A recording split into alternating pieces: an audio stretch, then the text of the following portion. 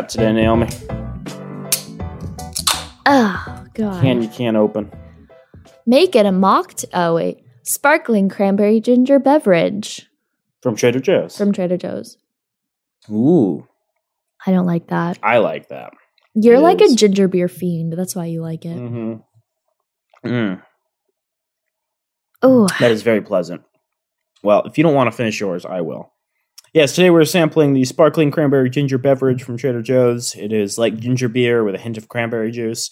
I'm a fan. I do like ginger beer. It definitely tastes like the holiday season. It definitely tastes like the holiday season. Naomi just doesn't like the holidays. So no, I just don't appreciate a ginger beer because ginger beer, I don't know why. But anyways, my name's Naomi Guy. Joel Guy. And you're listening to Why Will No One Date These Guys, a podcast about love, sex, and relationships among the youths.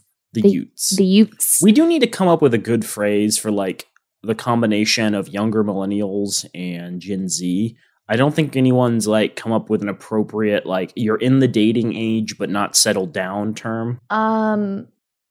Adult.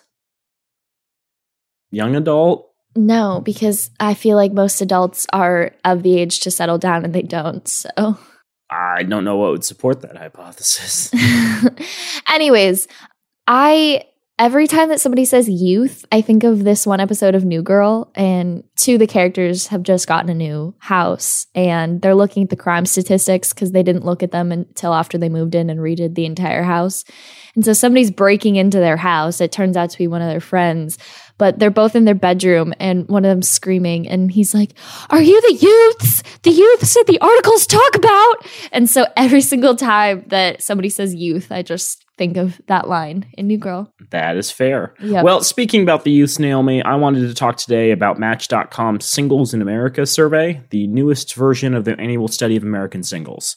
This is the 11th time they've done this survey, so they have over a decade of information on dating trends. But before I get to that, I want to dig into how dating has changed over the past year and 3 quarters, what people thought would happen, and then get into some predictions for the future of dating post-COVID, or whatever the world looks like, whether or not COVID goes away. Yeah, let's please talk about what our dating life looked at. Well, I'll start. It was really easy. No change. An increase from 0 to 0 is no change. 0 to 0 to 1.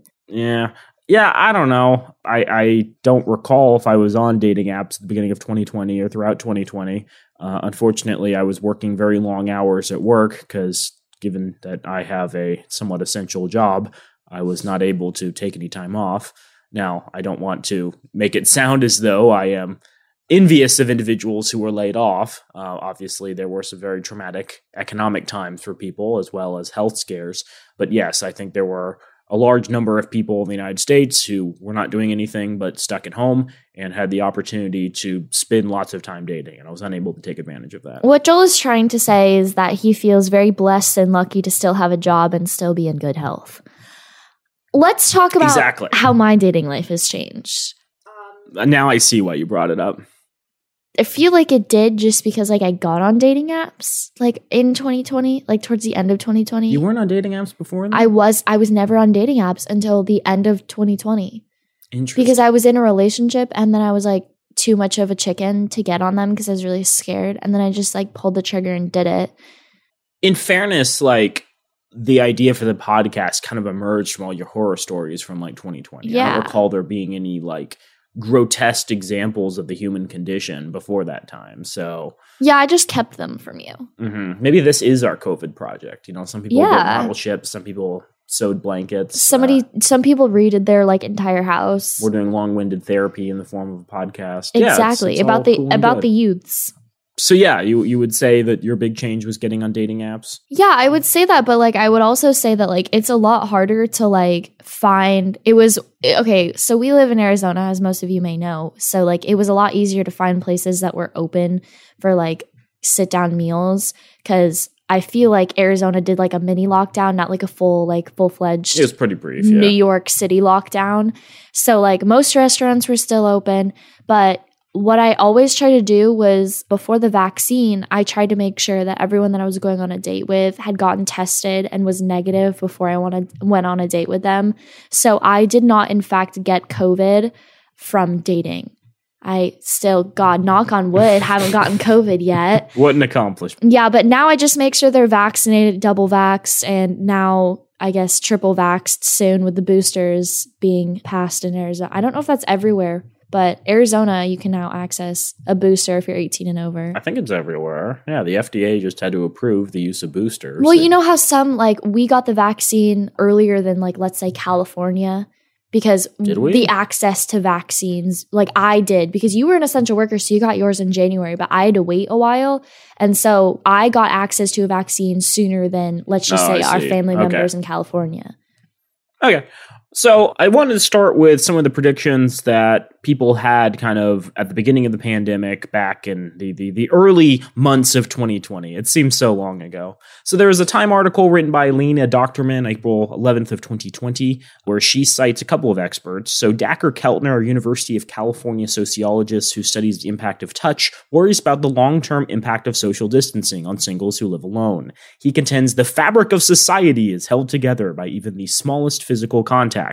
Touch is as important a social condition as anything, Keltner says. It reduces stress. It makes people trust one another. It allows for cooperation. When you look at people in solitary confinement suffering from touch deprivation, you see that people lose a sense that someone's got their back, that they're part of the community and connected to others. Worse still, loneliness can affect an individual's health. Studies have shown extreme loneliness is associated with the immune system increasing inflammation. Under normal circumstances, when you feel lonely, you run the risk of stressed, compromised health profile, Keltner says. Add that to the quarantine, and that really elevates the severity. And then there's the obvious carnal problem. The New York Board of Health issued guidelines on sex in the time of coronavirus, encouraging New Yorkers to avoid hookups and gently suggesting substituting masturbation for intercourse. You are your safest sex partner, they said. The hilariously blatant government warning quickly went viral on social networks. But as the reality of abstinence has set in for New Yorkers, people are starting to wonder how their comfort with physical intimacy may forever be changed. Anthony Fauci, the director of the National Institute of Allergies and Infectious Diseases, and a key member of the White House's coronavirus task force, has already said, "I don't think we should ever shake hands again." Keltner adds that singles might fundamentally alter how they interact with strangers on first dates. Even once there's a cure for the coronavirus or the pandemic passes, an entire generation will think twice before hugging a stranger on a first, second, even third date. So I kind of get where they're coming from. I am fully vaccinated. I mean, I don't have my booster yet. I'll be getting that later today. But I do feel uncomfortable going out in public now without wearing a mask. Yeah. There are certain places where I consider it acceptable, other places not so much. When my work was finally like, hey, if you're sitting in an office, it's okay to take off your mask around other people. I didn't do that for several weeks. And I was thinking, I don't know if I'm ever going to go back, but it got more normalized pretty quickly.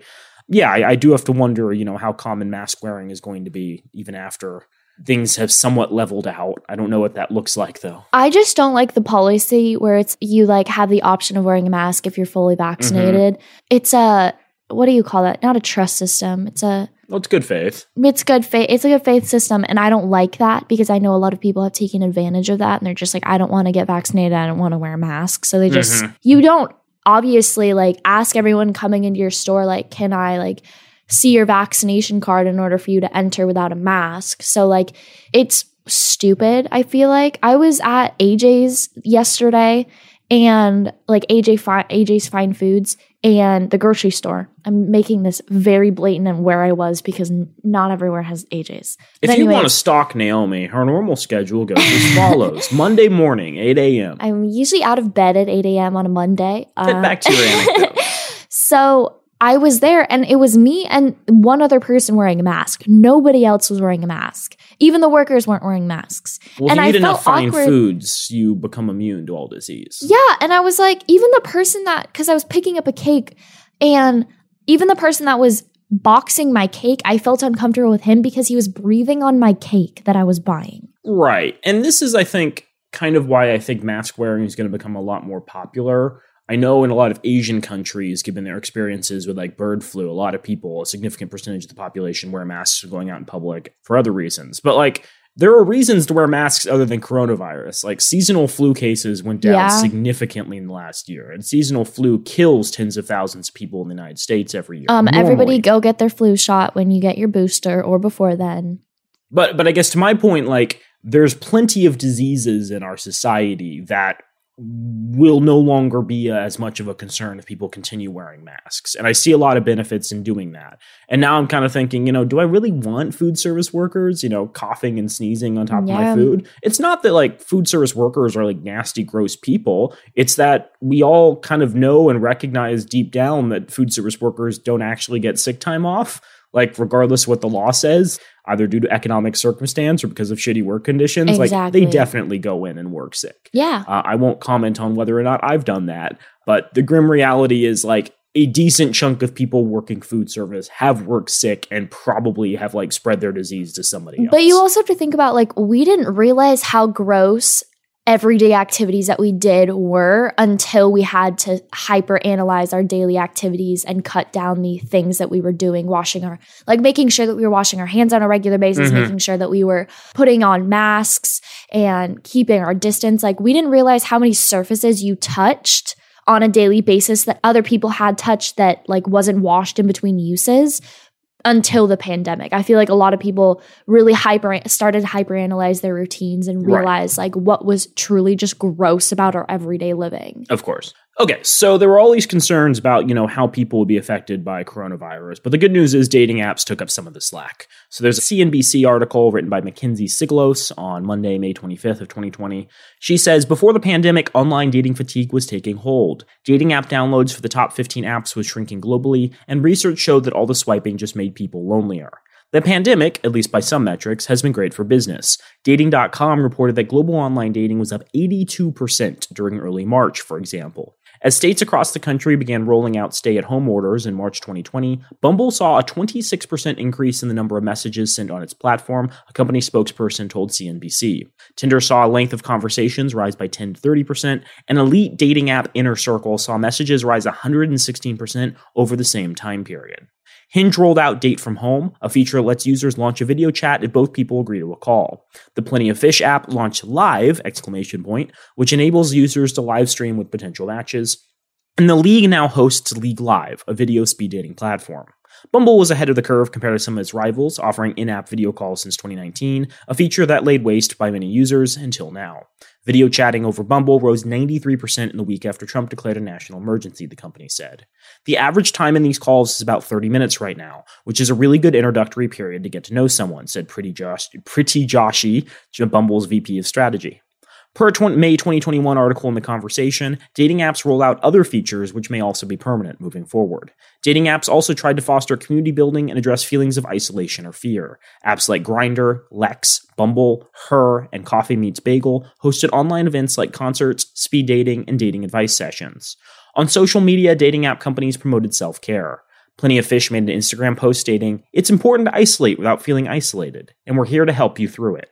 Bumble said that, "If you're just okay, that's okay." And Coffee Meets Bagel told users in Instagram story, "It's okay to do less when you're coping with more." These posts reflect the message of support that circulated widely across social media from companies and people during the first few months of the pandemic. Tinder made its passport feature free, which allowed users to geolocate themselves anywhere in the world, encouraging them to connect with people globally, all while staying at home. Finally, company blogs and social media accounts provided ideas for virtual dates, from virtual museum tours to ordering Uber Eats for each other and sharing a meal over FaceTime. They also offered advice ranging from what to wear to how to adjust the lighting for a video date.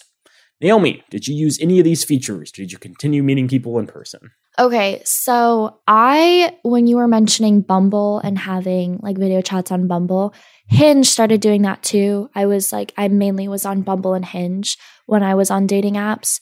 I would say that I used those a couple of times just for safety measures if I wasn't necessarily all the way comfortable with that person enough to like go on a date with them yet, but they were kind of like, I don't know if other women have like had this experience, but when you get on a dating app and you're like talking to a person, they're like, "Okay, when are we going to hang out?" And it's like so quick, like you're 3 messages in and they're like, "Let's hang out." And I'm just like, I don't feel comfortable doing that. So I did use those features a couple of times. But the thing is that on Hinge, you can like play this game where you like are asking the other person like leading questions in order to start conversations and get to know each other better.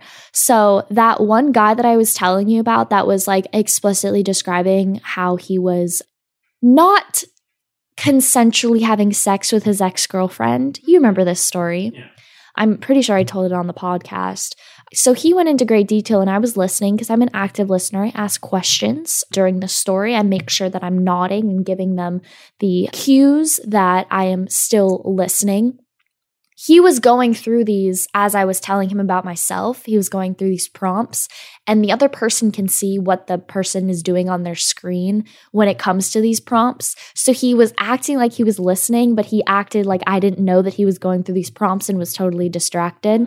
So I was like, 1, I don't like the way that you are holding a conversation, and 2, you just gross me out based off of the story that you just told me. So it was a double whammy no. I see. Wasn't true love after all.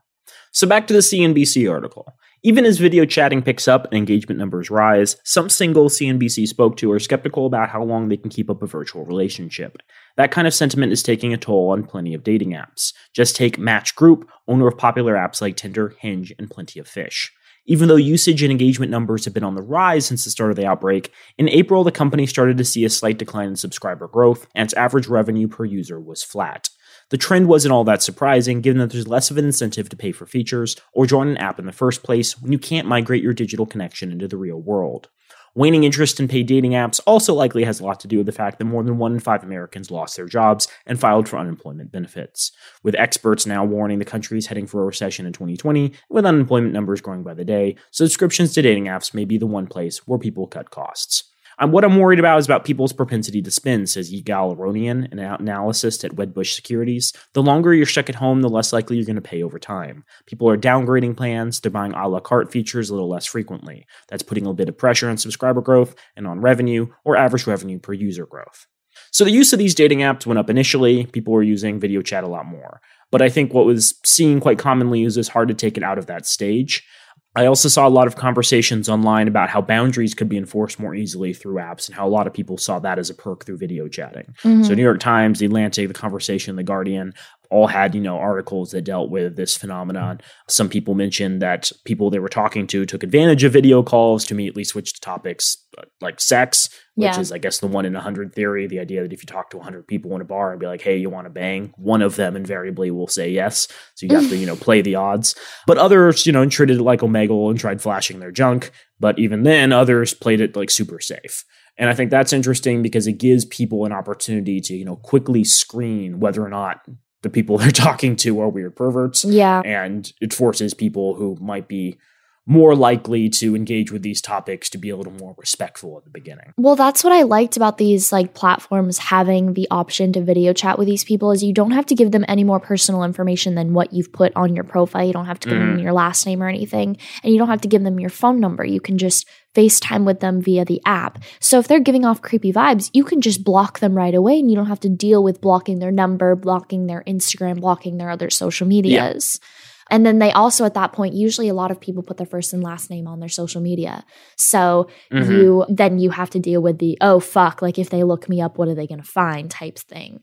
Yeah. But I think to that point, the fact that, women can just cancel calls and block guys, it makes it a lot easier to date. Yeah. Rather than, you are talking to them, you make plans to meet up, you give that person your number so it's easier to find them when you're meeting at that location. You have a really bad date, you decide you don't want to talk to them anymore, you either ghost them or send them a text, and then they start harassing you through that number, right? It's much easier if everything's completely concentrated on the dating app itself to weed out people and not have them try to follow you afterwards. I was talking to, last point about this. I was talking to RJ yesterday about dating apps and the difference between dating in LA versus dating here because he's used dating apps in both states. And he said that he feels as if the more he uses dating apps, the more he realizes that women are the product. And I was like, yep, just like society. Right. And, that's why bars, for instance, often don't have cover charges for women. The more women they have on the app, the more popular they're going to be, the more people are going to want to use it. And it's also why, what is that? Ashley Madison, the Ashley Madison app. It turns out that when there's a lot of people looking to cheat, for whatever reason, the gender ratio skews very, very, very male. And so when they were looking at the Ashley Madison leaks, it was discovered that it was 1% of the users were actually women. And the rest were bots. The majority of women were bots. Yeah.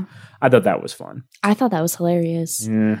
So The Guardian had a September 2021 piece talking about rapid romances during COVID. Some people, I guess due to the excitement and the insecurity and the unknown future, met and moved in super quickly, like in the space of a couple of weeks. Yeah. But few of those relationships tended to work out. So the question was, what happened when a vaccine was being pushed and people began seeing dating in person as an option again? Well, The Guardian had an article on April 30th, 2021. In a recent survey of 1,000 single women from Nurx, a telehealth platform, many reported the same dilemma. While 58% said they hope to date and have sex more than they did before the pandemic, 44% worry that they're out of practice with dating and sex, and 25% are still worried they'll catch COVID-19. And realistically, many people are indeed out of practice. According to the survey, 35% didn't date or meet new partners at all over the past year, 7% dated but didn't have sex, and 28% did date and have sex, but less than they did pre-pandemic. As Harper Brazar said in February of 2021, what psychotherapist Lucy Beresford has seen is how precious dates are. Prior to the pandemic, we knew we could hook up with 5 to 10 people a week if we really wanted to. Now, everything feels more precious. I noticed that a lot of people are taking more time to have meaningful Zoom or WhatsApp chats to really put the time or effort in, to know that if they're going to see this person, that they're not going to waste any time. People are saying I've got to take my choices seriously about who I spend my dates with. They're less willing to put up with people who are going to start ghosting or with any red flags. People are being much more picky, more judicious about their choices of whom to date. Conversely, some people are craving intimacy to such an extent that they're overlooking potential red flags or things that might previously have been deal breakers. When it comes to conversations around exclusivity, one friend posited that the question itself has changed. Are you seeing anyone else? Has morphed into, would you be seeing anyone else if you could? Which is interesting. I don't like that. But it is a big distinction. You won't want to be in a relationship with someone because you can't meet other people. You want to because they don't want to. When it comes to long-term impact, we can make educated guesses. If you look at similar scenarios of national crisis, what happened afterwards, asked neuroscientist Dr. Swart. Using World War I as a touchstone, what followed was the Roaring Twenties. This time around, she says, if I had to bet, I think it will be an age of promiscuity, of excess. There are so many cycles of war or poverty, followed by a bout of spending, socializing, eating, drinking, having sex. It's going to be the Roaring Twenties again. Beresford partly agrees. I think there's going to be a real contrast. The pendulum will swing in both directions. There will be a lot more pregnancies, STIs, and short-lived marriages as people hurl themselves into a new sense of liberation. But I also believe that there will be some longer-lasting legacies in how we communicate and a better understanding what you yourself are going to be looking for and prepared to put up with. Like so many facets of this pandemic, dating amid COVID-19 has brought the best in some and the worst in others. It's far from easy, yet one thing remains the same. Dating has always required bravery and hope. So I do think that's interesting that they're talking about there being kind of like two outcomes where either people are going to be less picky or more picky. And I can sort of see that in some of the things like my friends are doing and, the people they're meeting. Mm-hmm. Some, are being very selective and looking for very specific attributes in people. And others are, just attempting to have the time of their lives. I feel like a lot of people, it just depended on how you spent the pandemic and what you got out of that. Because when you spend a lot of time alone, you reflect on your personal relationships. Mm-hmm. You reflect on what you want. So I feel like a lot of people either realized, okay, this is how I want to live my life after the pandemic. I want to live my life getting every STD known to man, or I want to make sure that the next person that I'm with is the last person that I'm with. I didn't get into this because I felt the research was really boring, but there does appear to be a lot of epidemiology/sociology research that indicates the more likely you are to catch a disease or be susceptible to disease, the less interested you are in dating and the pickier you are in choosing partners. So sexual partners or partners in general? It's difficult because the research typically goes off of attractiveness. Yeah. So it's look at all these photos, rank how attractive you think they are. There also was some one-on-one speed dating studies I saw, but in general it does seem to be more inclined towards sexual, not so much towards long-term relationships. Okay. But I thought that was interesting, and I wonder how much of the divide that explains, where people who feel, I'm in good financial shape, I'm in good health, I'm fully vaccinated, they may be more willing to go out and see what they can get up to, while people who are economically disadvantaged, maybe not fully vaccinated, maybe, they have a pre-existing condition, they may be less inclined to go and do that. Mm-hmm. And I wonder how much of this new phenomenon that can be explained. One last thing I wanted to talk about, what happened to people who were already in relationships at the start of the pandemic. BBC in November of 2020 had an article. People who already settled down are not immune to the pandemic's romance impact. At the University of Massachusetts Amherst, social psychologist Paula Pietromanco has been examining what makes some couples bond more, even more, despite the stresses of the crisis, while others are pushed apart. While socioeconomic factors do play a critical role, with couples more financially affected by the pandemic more likely to split up, Pietromanco says that a lot comes down to how couples approach problems that come their way. If they see themselves as a team, blaming the stress on the pandemic itself rather than something about their partner, they are most likely to emerge through the situation stronger, she says. Because the pandemic has been so life-changing for everyone, she predicts that the long-term prospects of many couples will be influenced by the patterns of behavior established during this period. Behaviors are likely to carry over after the pandemic, she says. Couples may end up getting better at communicating, better at supporting each other after this is over. But if they get into patterns of conflict, that can also spiral. For some, it could be enough of a shakeup that helps change their behavior for the better, while for others, it could be the straw that breaks the camel's back. I was unable to find any information about people who have broken up over the last year, but again, I do find that interesting where the pandemic could go in one of two ways for people already in relationships. Either it is a crisis, and through that crisis, they are tested and come out stronger, or it's a crisis where they aren't successful. Now, in fairness, I did dig into a little of the research she's done already, and it's not as simple as people having like mental support systems. Often, the things that made people super anxious and more likely to get in a conflict with their partner were things like financials, things like their mental health, things like the effect it had on their family, whether or not they lost family members. So it's less, were they mentally healthy, and more of, did they see these things as something that they could or couldn't control, and whether or not their partner was helping them work through those issues. You mentioned this in the last week that you feel like you need to go through a financial stress and like a family loss and things like that before you can be in a serious relationship with people. And I think that COVID really just tested those boundaries with a lot of couples.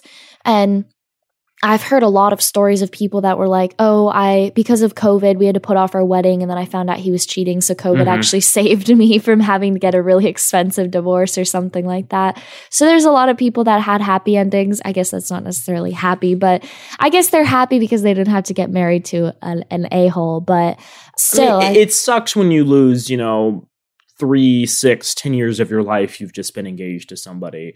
But it's good that you're not spending the rest of your life with someone who you might become miserable. Exactly. And I think that, like you said, it's a good idea to go through these stressors before you get into a serious relationship with people and you do get married, because it really just tests like how you're going to deal with hardships later on. Right.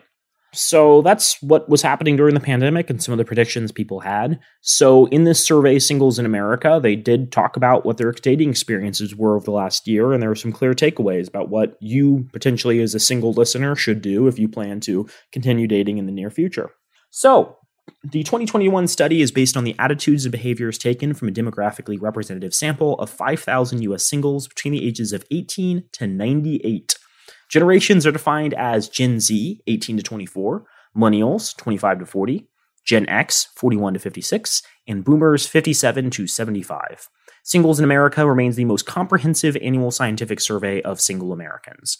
They did this in conjunction with the Kinsey Institute, which is like the premier institute for sex health research in the United States. It's named after Albert or Alfred Kinsey, who first started doing studies of the sexual behavior of people back in the 1930s or 40s, and released what is considered to be like the first comprehensive study of like human sexual behavior in America. So yeah, it's done with some credible organizations. One thing that I did find was interesting is when I dug into the data, they gave it the raw data answers, but they didn't do any of they didn't give enough information that you could compare some of the different categories. One thing that I found was kind of interesting was that 6% of the respondents identified as gay, and 5.9% of the respondents identified as bisexual. So nearly 12% of this demographically representative sample of America identified as queer in some capacity. Only 12%? Only 12%? I mean, most estimates I've seen is gay people are between 5 and 10% of the population. I heard that Gen Z, it's closer to 50, are a part of the LGBTQ plus community. Yeah. Oh, geez, we need to do an episode on this. I did not hear that. Yeah, that's why I was surprised, because I just heard that estimate pretty recently, within the last couple months. Yeah, I've always thought that 10% might be a low estimate, that, a lot of people are uncomfortable with, identifying as queer Yeah. or, were raised in such a way where they don't even realize that's a possibility. But yeah, 50% is a pretty big increase. Okay. So the first thing is 83% of singles want emotional maturity in a partner over physical attractiveness. That's 78% of singles. Good things can come out of the worst circumstances, and pandemics are no exception. Wait. 83% or 78%? 83% of singles want emotional maturity in a partner over physical attractiveness. Then what was the 78%? They were ranking what they considered to be most important and provided different numbers for each. Oh, okay. So I got the it. most important thing they wanted in a partner and was then 83%. 78% was physical attraction. Was the second most Okay. common. Got it. Sorry. Good things can come out of the worst circumstances, and pandemics are no exception. While many expected the pandemic to cause a deluge of post-traumatic stress, and rightfully so, the survey actually found the opposite within a single population, post-traumatic growth, or what they like to call the grown-up glow-up. Because that's exactly what happened. Men and women of all ages matured more, improved their health, and reset their sexual, romantic, and life priorities. To put it simply, singles are coming out of this pandemic better versions of themselves. Whether it was all that extra time alone or just a general desire to get off the couch, they made the most of 2021. 72% got better at prioritizing important things in their lives. 66% got better at caring for their mental health. More than 50% also made improvements when it came to their physical health, building stronger family relationships, unplugging from social media, and increasing their self-confidence. It's safe to assume, according to the survey, that singles are more eligible than ever. So, what do singles really want? So 84% want someone they can trust and confide in. 84% want someone they can communicate their wants and needs to. 83% want someone open-minded and accepting of differences. 84% want someone that can make them laugh. 83% want someone emotionally mature. 82% want someone comfortable with their sexuality. 80% want someone who has a life of their own. And 79% want someone confident and self-assured. I'm sorry. Can we go back to the 18% of people that want someone who's not comfortable with their sexuality? So I did find that interesting because I think we would read that question interpreted as someone who's not constantly questioning their existence, whether or not they identify as questioning straight, gay, bisexual, whatever. Vibing. Or alternatively, someone who has come out of the closet and has, firmly decided on what they want. Yeah. But I could also imagine a more conservative individual reading that question and being like, well, comfortable with sexuality means they're not queer questioning, right? They know that they're a man and men like women. And they know that they're a woman and women like men.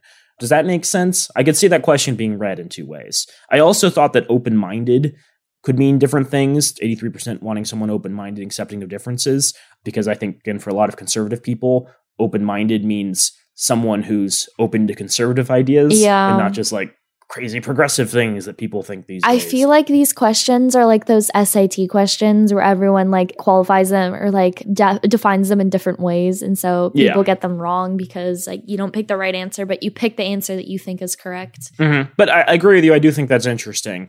I think the question was worded like, what are your top priorities? Select as many as apply. And, 18% of people might have just been like, yeah, I've never run into a situation where I met someone who was not confident in their sexuality. That's not a priority for me. Because like to me, I like want to be dating someone that was like, okay, yeah, I know like I am this way and I like these people. Mm-hmm. And that's just the way it is. I mean, like, I guess it'd be cool to go on a journey of like, adventurous journey full of opening up new doors for a person, but like I wouldn't want to be involved with someone that was like questioning their sexuality. I feel like that'd be really hard on a relationship. Potentially, yeah. I'm sure there are plenty of relationships that have been strained if one partner decides to come out of the closet halfway through. Well, I have been hearing a lot of stories. Like I follow this woman on social media and she like halfway through the pandemic just like divorced her husband because she came out as bisexual and she was like, I actually want to date women.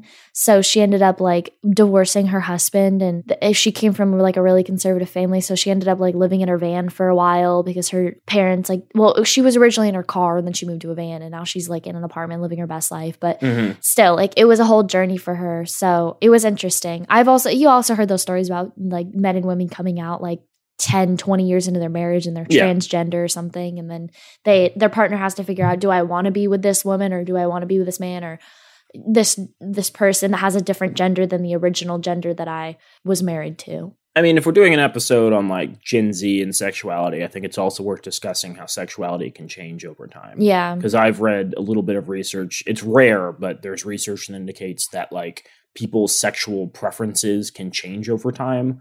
So there are people who identify most of their life as straight and then at some point decide to come out as gay. And it's unclear how that might happen, but it seems that they, don't identify as bisexual and have no interest in, continuing their heterosexual relationships. They want to, go pursue gay relationships. And so that's interesting. Again, it's an example of how when we think about sexuality, it's difficult to fit into clear boxes. Even, defining it as a spectrum is difficult because it's like a multidimensional spectrum where it's like, I'm into men, I'm into women, I'm into gender identifying people, and then the intensity you're into all of this, it all plays a role. Yeah. Yeah. The other example I've heard is there are a couple of cases where someone gets a traumatic head injury and they come out and they suddenly identify as queer. Right. So they were straight up until something happened to their brain. Well, you also need to think about like those people that have like a TBI and then they come out and they like know a different language or something that they I don't think that ever before. happens. Okay, that might be comas, but still. Keep going. Keep going.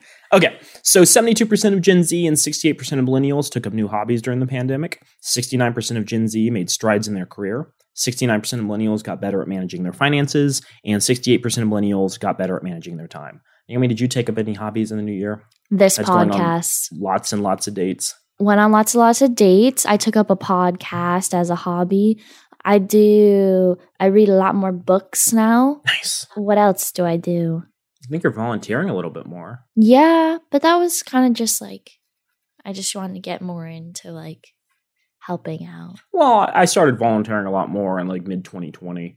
And now that my like work schedule is more firmly set in stone, I don't have as many opportunities because the food bank I like to volunteer for whatever reason, is open Monday to Thursday, 8 a.m. to 4 p.m. That doesn't make any sense because that's literally when people are working. Like, that's exactly my thought. And I've mentioned this, and they're like, no. It's, for single families or whatever that's not working. And it's like, yeah, there's a lot of people who are working who still need food. That's my thought, at least. I don't run a food bank. What the heck? Yeah. So anyways, I think, there is more opportunities to get involved in the community. And if anything, my desire to interact with other people might have been strengthened by not spending time with a large variety of people. What hobbies did you take up? Just told you. I was volunteering more. Did some reading. Okay. My garden died a lot. I did some construction projects around the house. Like I fixed up that bench in the back.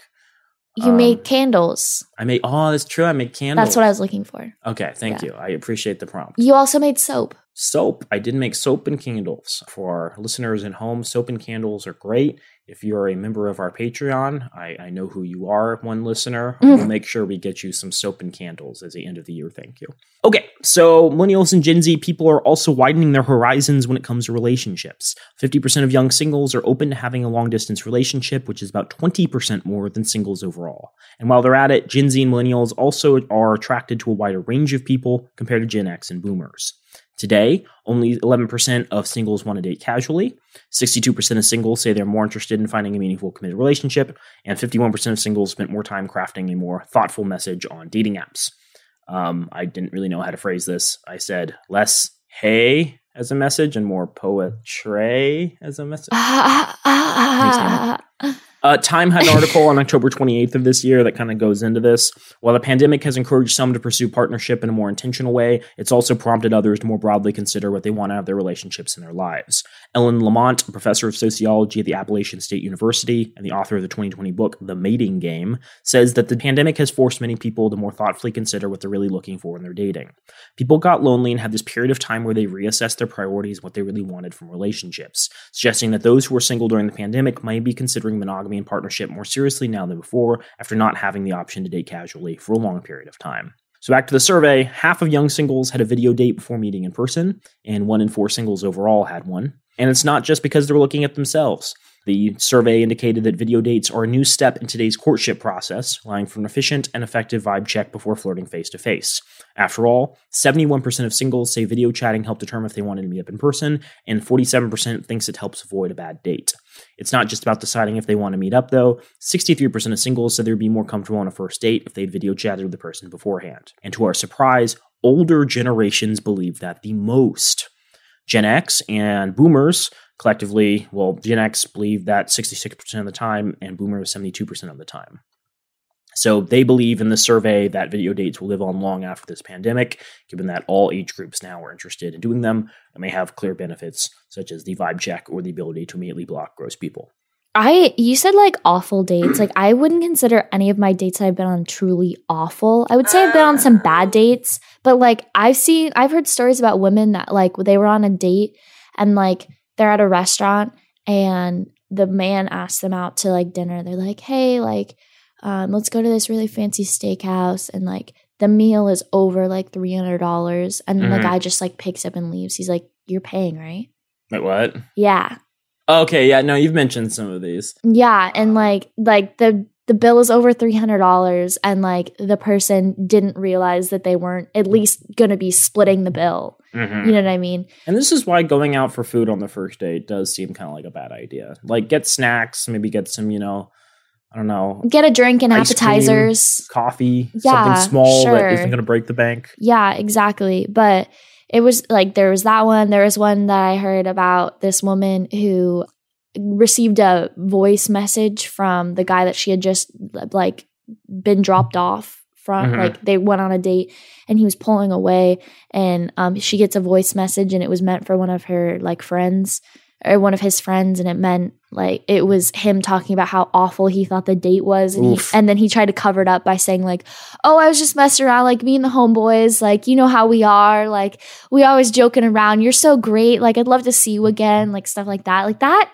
is like a truly awful date. I think I've been on some bad ones. That one's truly bad. That doesn't sound great, no. So I think some of our listeners might be thinking, well, okay, people want video dates, but does it actually like lead to bonding? Well, 34% of singles believe you can fall in love over a video date, including more than half of Gen Z and millennials. And while it may not be the full-on fairy tale right away, 78% of singles have felt romantic chemistry during a video date, 83% of men and 72% of women, versus 51% overall last year, with young singles, 80% feeling butterflies the most often. I don't know if that's too surprising because I've definitely felt like an emotional romantic bond with people I just texted with.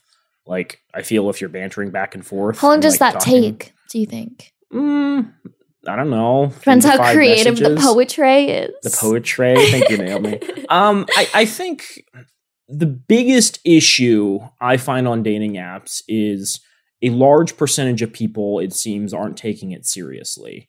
And when you message them, no, I think, no, I have a story. Keep going. Yeah. But when you message someone, you might be really interested in knowing more about them because they seem really interested and they are just not putting forward the same amount of effort. Yeah, and that's frustrating. That's totally fine. Like, it's totally okay to be like dating casually online, but it's frustrating when, a large percentage of the people you put time and energy into crafting messages you think engage with their profile, give them an opportunity to know more about you, are just like unreciprocated. Yeah. So you're like, you provide, an opening for them to talk about themselves. You're like, hey, that's a really cool, wall of books behind you. What's your favorite in that stack? And they give you like a one-word answer. Oh, I don't read that much. Or I like Moby Dick. That was like, a bookstore that I was in. What's your favorite part about like Moby Dick? And Moby Dick is like a really boring novel, but also a really interesting one where there's a lot of themes of like religion and sacrifice and man's pursuit of like unattainable goals. And there's also like a guide to like whaling ships that teaches you all about the different functions of whaling ships in almost encyclopedia-like form. Like, if you really like that book, that says a lot about your personality. And you're like, hey, what's your favorite part about Moby Dick? And they're like, whales are cute, I guess. Whales are cute, I guess. Like, I'm not saying that's a real conversation I've had, but it's very similar to conversations I've had where I've attempted to open someone up, because having conversations is difficult unless you're giving the partner an opportunity to communicate, as we discussed in our conversations episode. Crucial conversations. No, the other one that was super awkward. I'm like, here's how you talk pretty to people. I don't remember which episode that was. I thought that was in Crucial Conversations. There was another book we did. Okay. It was more cringeworthy than Crucial Conversations, which I like more. Okay. But yeah, like I definitely feel you can get a spark of romantic chemistry through online messaging, and I think the same would apply to videos, if not more so. What's your story? Oh, crap. You were like, you said that not a lot of people are taking dating apps seriously. And towards the end of my time on dating apps most recently, Because you know how the vibes go. You get on dating apps for a couple weeks, you're like, ugh, I haven't really found anyone. Like, I'm kind of just over this, and you delete it. It takes up too much time, so you just delete the apps, blah, blah, blah. I like got to the point where I was just like not taking it seriously at all. And I kind of like bullied this guy into never talking to me again. And I was like, it was like really funny. He was a jackass. So like, I don't really care, but like, it was, he just, yeah, it like got to the point where I was like, he was like, why do I even text you every day or something? Like, he was like, oh, buddy. And I was like, I don't know. Why do you? He's like, maybe I'm stupid. I was like, at least you're self-aware. And then he never spoke to me again. Oof. It's not just news outlets talking about the COVID vaccine. Singles are prioritizing the vaccination significantly more than the average American. And we have the numbers to prove it. 73% of singles are vaccinated compared to 64% of the U.S. population at the time of the survey. Whether it's due to their more active lifestyles or not being tethered to the same social pressures as those with partners, the majority of singles aren't shy about getting their shots, and they hope their future dates feel the same way. 65% of singles would like their dating partners to be vaccinated. This increases even more for vaccinated singles, 80% of which want their partners to be vaccinated too. 58% of singles are unlikely to have sex with a vaccinated partner. That's 33% of young singles, 57% of Gen X, and 85% of boomers. Go off, boomers. 54% of singles are unlikely to consider an unvaccinated person for a romantic relationship. That's 24% of young singles, 52% of Gen X, and 84% of boomers. 53% of singles will not go on a second date with someone who is unvaccinated. 25% young, 50% Gen X, 82% boomers, and 48%, nearly half of singles, think people who are unvaccinated are selfish, while 44% of Gen X and 60% of boomers believe this. Now, I find this interesting because keep in mind these are single boomers.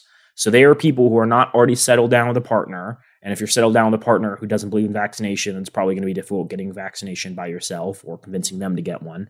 But we were talking about people who have higher risks of contracting diseases, being more cautious about partners. And I think that's reflected here. Yeah. Where coronavirus, it impacts all age groups, but certain age groups, especially older ones, are far more likely to, have the worst effects of the disease or die from it. And you see that reflected in this data. I thought that younger singles, based off of kind of their political beliefs, would be more interested in vaccination. But no, older boomers who are most likely to die or receive horrible health effects from COVID are the ones who are most concerned. Thought that was interesting. I think it makes sense. So, another question that the survey asked was whether or not social justice is a new deal breaker. Ooh. And they said maybe. 58% of singles think it's important that their dating partner supports BLM. That was 67% of Gen Z and 60% of millennials. 62% feel similarly about the Stop Asian Hate movement, 68% of Gen Z and 64% of millennials. I thought it was interesting because BLM can mean different things to different people. Yeah. I think some people interpret that as, yeah, we shouldn't murder black people. And some people are like, yes, black people should have equal rights in our society.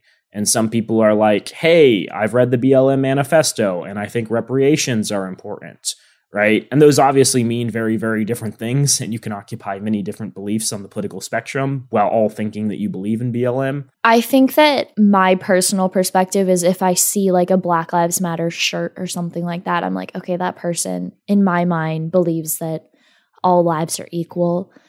That's how I interpret that. I almost am. Now I kind of want to see data on people who are in relationships and their beliefs for the same questions.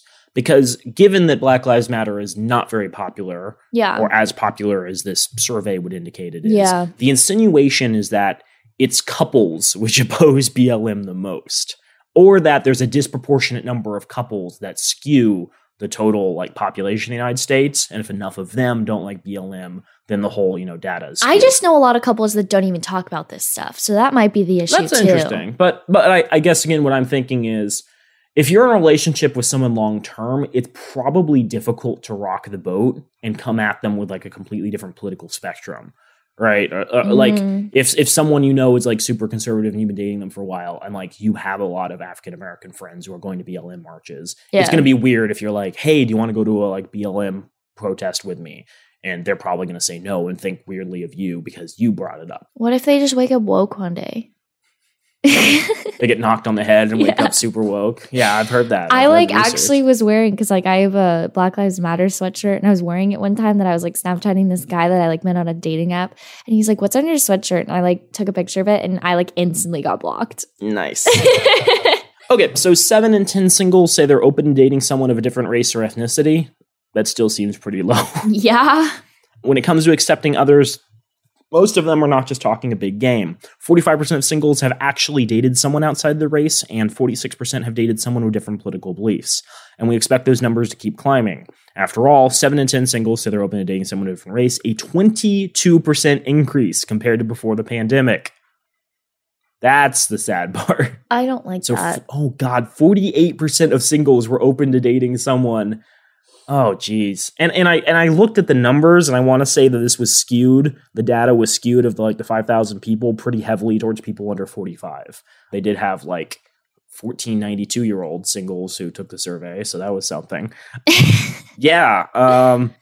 I'd be really interested digging into why people are so uncomfortable dating someone of a different race. Is it personal beliefs? Is it how they think their family is going to react? Do they have stereotypes? I don't know. As for racial dating discrimination, the survey had good news. 78% of single people of color did not feel they've been discriminated against in dating. In fact, the number one thing people have felt discriminated against is their weight, with 1 in 5 singles reporting that. Nearly 60% of single men says it's important that their partner supports the Me Too movement. Speaking of partners, they're looking for those too. Men, 42%, are more ready to find a long-term romantic relationship than women, 29%.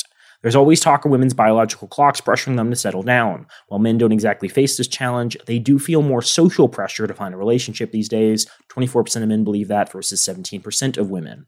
Once they are dating, men feel an emotional connection faster than women. In fact, 53% of men can feel it by the second date, compared to 38% of women. When it comes to connection, they didn't forget about the physical things. While men are often seen as more eager to enter the bedroom, 81% say they now find sex less important than they did pre-pandemic. Often it is assumed that women resume this role, but our study showed the opposite. For one, men will go the distance for love, as they're more open than having a long-distance relationship with someone who lives 3 hours away than women, 38% versus 29%. And speaking of distance, men are more likely to believe they could fall in love over a video date, 41% versus 30% of women. They're also open to second chances. Men are willing to go on a second date with someone even if the first isn't exciting, 43% versus 31% of women. Any thoughts on any of that? I thought it was interesting that 60% of single men say it's important their partner supports the Me Too movement, especially because that's just surprising to me. Voting really surprising records, men are more likely to be conservative in this country. I do wonder if this kind of goes towards both, misinterpreting what, BLM stands for and, having disagreements over that, but also the idea that men feel they have to kind of pretend to be woke on dating apps in order to get sufficient dates. I think it's so strange because a lot of my friends have talked to me about this, the fact that most of my friends share a very similar political beliefs to me. So we'll talk about the fact that I consider I qualify myself. There's not a good way. I'm left leaning. Let's start with that. And I feel a lot of conservative men only look at left leaning women and only will match with left leaning women. It's they're kryptonite or something. I don't know what the heck it is, but I have so many conservative men, and I feel I make it pretty obvious that I'm left leaning in my profile without necessarily saying that I'm left leaning. And it's so weird. I have, we still haven't done our episode on pornography yet. Pornhub does really extensive stats each year where they publish a comprehensive report discussing different trends that they've noticed. And that's really interesting data that's worth digging into. But one thing I recall seeing year to year, what they can do is there's certain categories that are pretty common among religions, lesbians or whatever. And so if you get rid of all of the categories that are really popular among regions and look at the categories that are most popular disproportionately compared to other regions, you get some interesting data. And one good example is the Deep South, where even though interracial dating is much more taboo, African-American interracial porn is much more popular, disproportionately compared to the rest of the country. Are we talking about I'm sorry, obviously we'll talk about this later on, but are we talking about BBC porn, or are we talking We're talking about typically white men and black women, or white women and black men. Yes. So I wonder almost what you're talking about is conservative men are attracted to the taboo, where it's or Oh God, is it? Yeah, Men because think that they can logic and reason a left-leaning woman into like adopting their viewpoints. That might be it. Oh, no. But I feel like the taboo in sex is what like people find so like interesting, because like sex in our society is already like somewhat taboo. Yeah. So like you add more taboo to it, and it becomes like the secrecy of it becomes even like sexier to some people. And I think there's obviously going to be a difference between what you're attracted to and what you want to settle down with. Yeah. Like you may want to settle down with a nice white Christian woman who's going to give you, 2.5 children, and you live Christian in a white girl Autumn. Christian girl Autumn. But you may realize, those women don't want to have sex before marriage, disproportionately. And women who I go out with that identify as left-leaning may be more willing to do kinky stuff in the bedroom, right? Yeah. So I do wonder if that's a bit at play. God, we need to dig into this. I'm like so interested, going back to these statistics, the fact that more men are willing to settle down like quickly, and that they like the statistics about them like feeling butterflies and things of that sort quicker than women. And I wonder how much of that's like being sexually attracted versus romantically attracted. Yeah. But I also wonder, obviously there are stalkers of both sexes. Yeah. But there's many more cases of male stalkers than women stalkers. And so I guess that might play a role where men feel an intense attachment to women much quicker than women feel an attachment to men. And thus it's more likely that they decide to follow them around. Good stuff. Let's move on to Slutty Summer. Ooh. Unfortunately, Hot Girl Summer never was. There were many jokes made about how eager men and women would be after so many months of social distancing. Yeah. But the truth is, sexual activity has actually become less important to singles.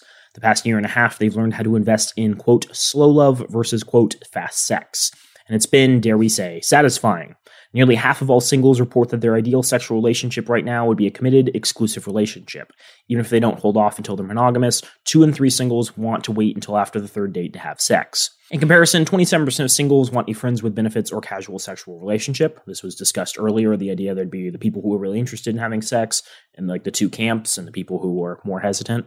But that doesn't mean they're actually going to slide into sheets with anyone. Quite the opposite, because 78% of singles actually say they're picky when considering a partner for casual sex. Other information: women may have a reputation for faking orgasms, but they're not the only ones. Of the singles who are having sex, nearly half of both genders, 47%, faked an orgasm the past year. There were also less dick pics. While phone sex is fun for some, naked photos have declined. 34% of singles sent less nudes than prior to the pandemic, 36% of men versus 31% of women. While singles are generally invested in relationships and taking their time and getting to know the bedroom, the future of sex is still looking bright and satisfying. Half of singles say they've learned something new sexually since the pandemic, and on the topic of something new, 1 in 5 young singles are now more open to experimenting with sex toys and sharing sexual fantasies with their partners. I think we might have talked about this in one of our earlier episodes, but we hypothesized that people were getting together less, but the relationships would be, on the whole, more satisfying, because people were being pickier and pairing with people who better matched their overall like interests and inclinations. And I wonder if that's reflected in the data here, right? People may be more picky when it comes to partners, but when they're getting together with partners, they're having better sexy times, better relationships overall. Food for thought. 2 out of 3 singles say new spikes in COVID cases won't stop them from dating in person. Ooh, let's see how this new variant affects that. So as a result, the Match.com survey people decided to put together a playbook for helping date in person moving forward. So getting vaxxed is the top of the list. 2 in 3 singles want their date to be vaccinated against COVID-19, 65%. A majority of singles are not likely to go on a first date with someone who's unvaccinated, 52%. And even more are not likely to have sex with them, 58%. I mentioned that Time article earlier. There's another thing that they brought up. Vaccination status help impacted results on dating apps. When OkCupid launched its I'm Vaccinated badge, the company reported that users who had said that on their profiles, that they had been or were planning to be vaccinated, got 15% more likes and 14% more matches. Ooh. So it's not just people claiming this on a survey. This has real world implications, singles. Second thing is opt for a call over a text, because it's all about hearing someone's voice. 71% of singles overall and 70% of young singles prefer a phone or audio chat prior to meeting someone for the first date. They also say you shouldn't skip a video date. 71% of singles said a video date helped determine if they wanted to meet up in person, and 63% said they would be more comfortable on a first date if they had video chatted with the person beforehand. Over half of singles have become more interested in exploring a wide array of potential romantic partners, so widening your net if you're looking. Lead with more than just looks, because now more than ever, men and women are looking for more than just a pretty face, because as we mentioned earlier, there's a drop in singles' preferences for physical attractiveness, while preference for traits that demonstrate emotional maturity increased. How do you think that would manifest? Take a photo of you like working on an Excel spreadsheet? Maybe chopping some wood in your backyard? I don't know. Like, what do you consider emotional maturity, Naomi?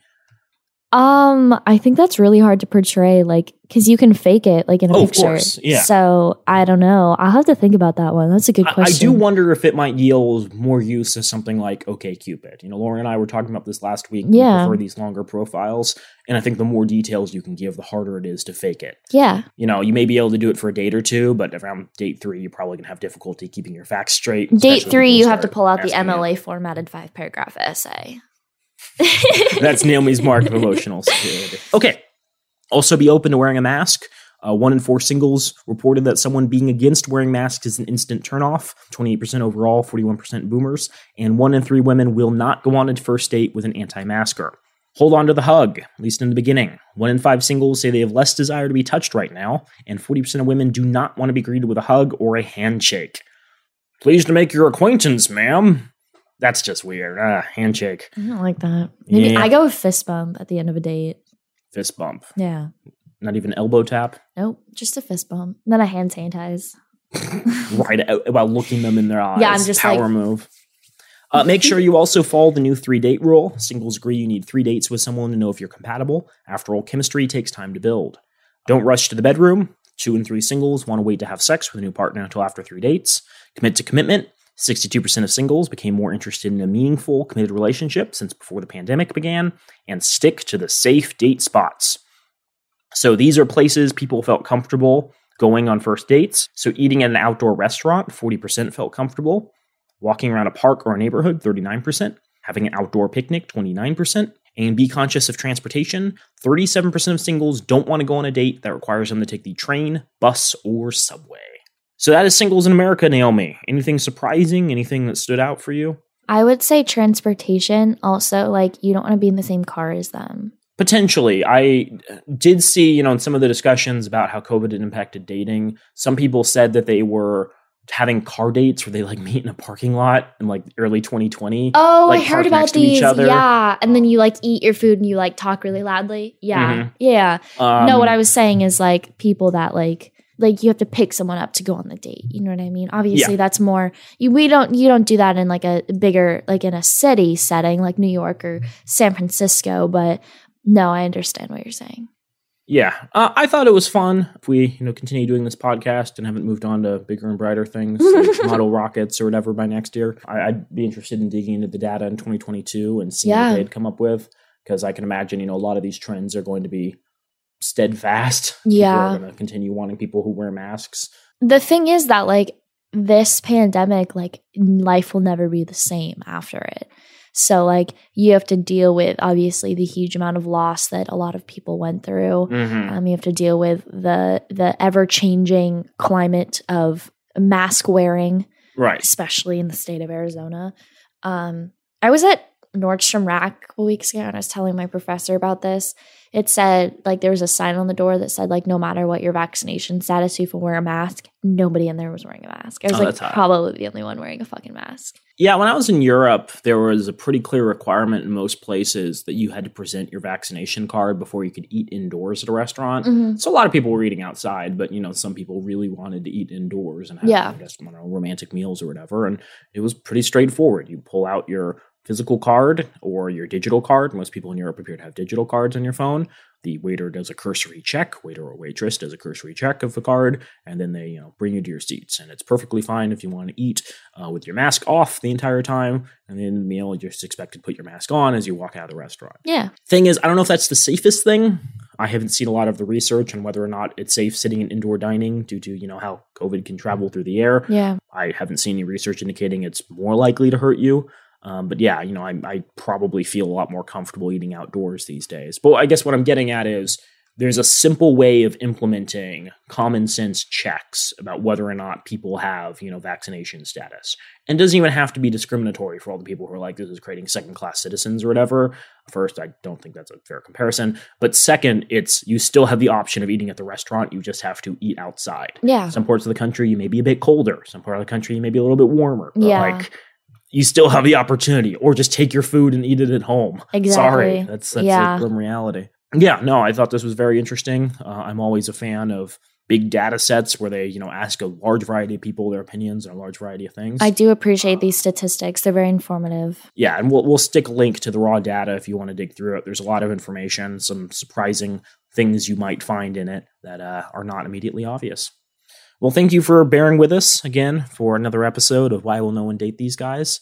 Have a great week. I hope that you guys have a great start to your holiday season, whether that be Hanukkah. I think that starts this week. Currently, it is the end of November, so I'm not just Kwanzaa, Christmas, candle nights, Eve Day, Life Day, if you're a big Star Wars fan, tree decoration week, National Pie Day, all the celebrations. With that, I hope everyone has a great week. Take care of yourself, take care of people you love, and take care of everyone around you. Wear a mask, y'all. We have many thanks for the use of our theme music, which is the song Drop by Ketsa. You can find more of their music online at ketsa.uk. You can also find Date These Guys online on Twitter and Instagram at Date These Guys, or visit our website at datetheseguys.org. If you have questions you'd like us to discuss on the podcast or marriage proposals for either of us, shoot us an email at datetheseguys@gmail.com. If you're looking to make an impact, this show recommends giving either time or money to Planned Parenthood, a nonprofit organization that provides reproductive health care in the United States and globally. Planned Parenthood clinics and affiliates provide birth control and long-acting reversible contraception, clinical breast examinations, cervical cancer screenings, pregnancy testing, prenatal care, testing and treatment for sexually transmitted infections, and abortions. Planned Parenthood also does great work for those who can't afford traditional medical services. Approximately 4 out of 5 of their clients have incomes at or below 150% of the federal poverty level. Both Joel and Naomi are monthly donors to Planned Parenthood. You could be too. The intro and outro music of Why Will No One Date These Guys is from the song Drop by the artist Ketsa. It is licensed through Creative Commons, and we are deeply appreciative that they've allowed us to use it.